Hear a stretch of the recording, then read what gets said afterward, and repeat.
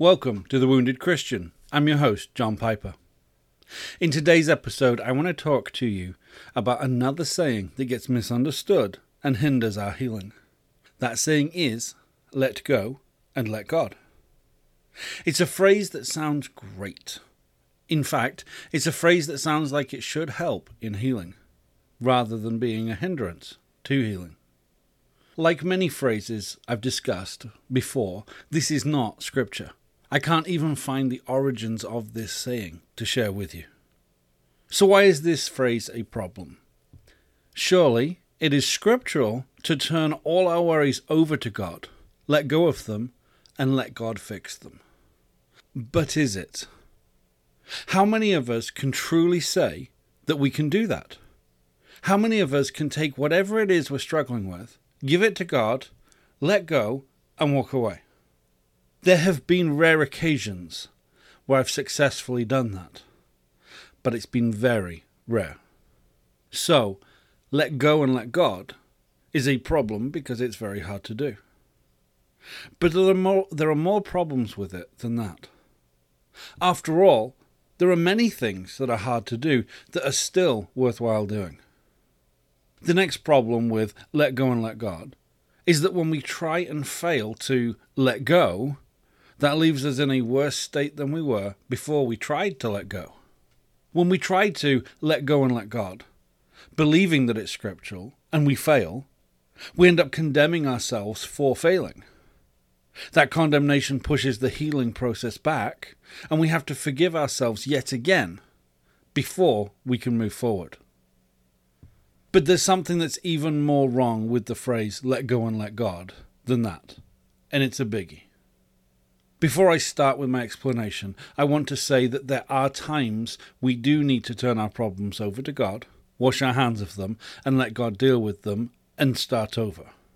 But for our healing and restoration to be complete, I don't believe that that is true all of the time. I want you to picture for a minute a scene. God is in his workshop, standing at his workbench, and in comes little Jimmy. Little Jimmy is about 12 years old.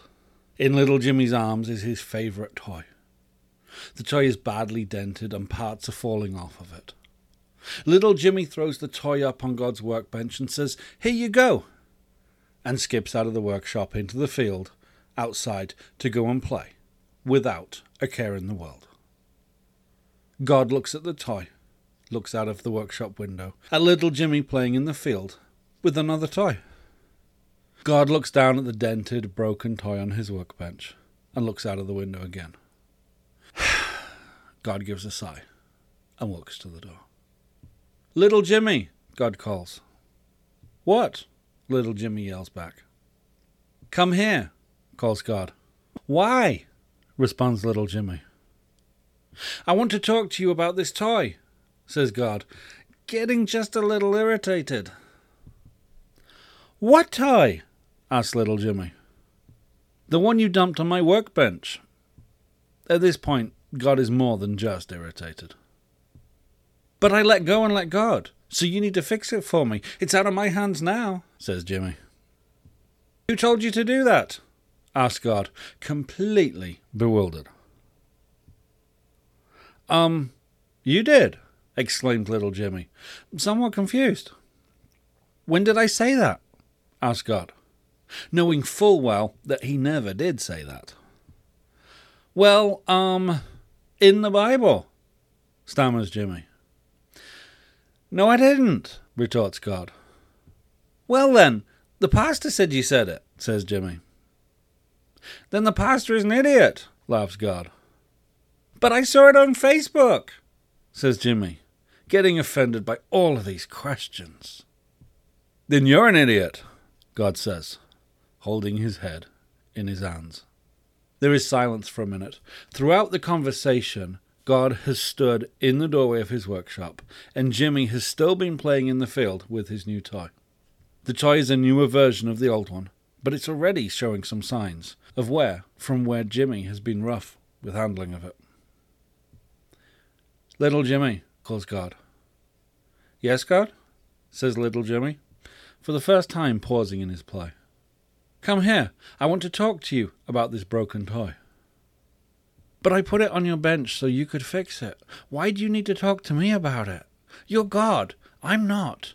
You surely don't need my help to fix it, says Jimmy, rather exasperated. You're right, Jimmy. I don't need your help fixing it, but you need my help in understanding why it broke. Or your new toy will be broken on my workbench too. There's silence.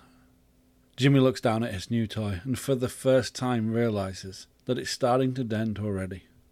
He quietly picks up the toy and follows God into the workshop. Did you get anything from that?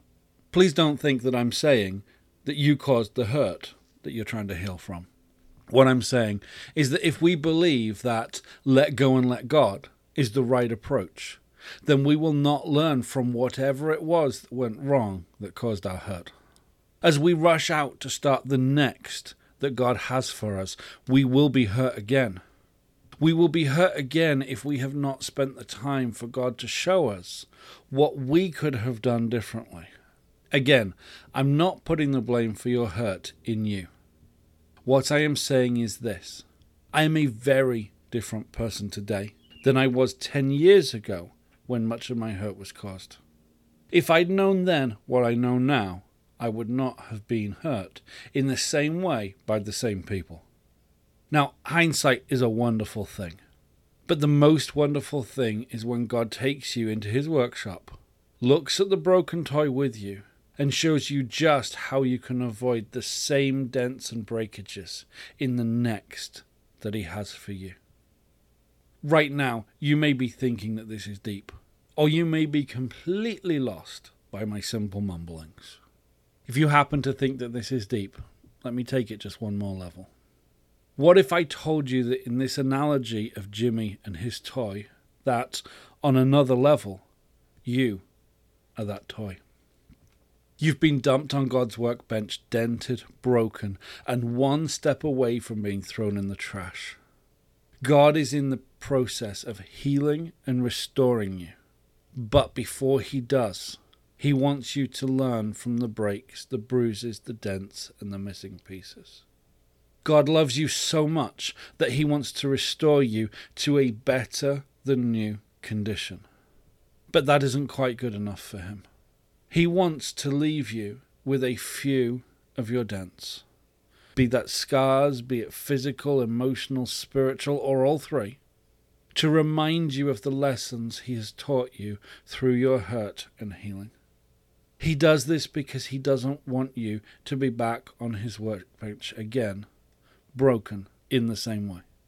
So take the time with God to examine those dents, those bends, those breaks, so that you can learn how not to be hurt again in the next that he has for you. Don't forget to like, share, and subscribe to this episode so that you can hear the next episodes and share this with other people. And if you'd like to get in touch with us today, send an email to woundedchristianproject@gmail.com. You can also check out my website, woundedchristian.com.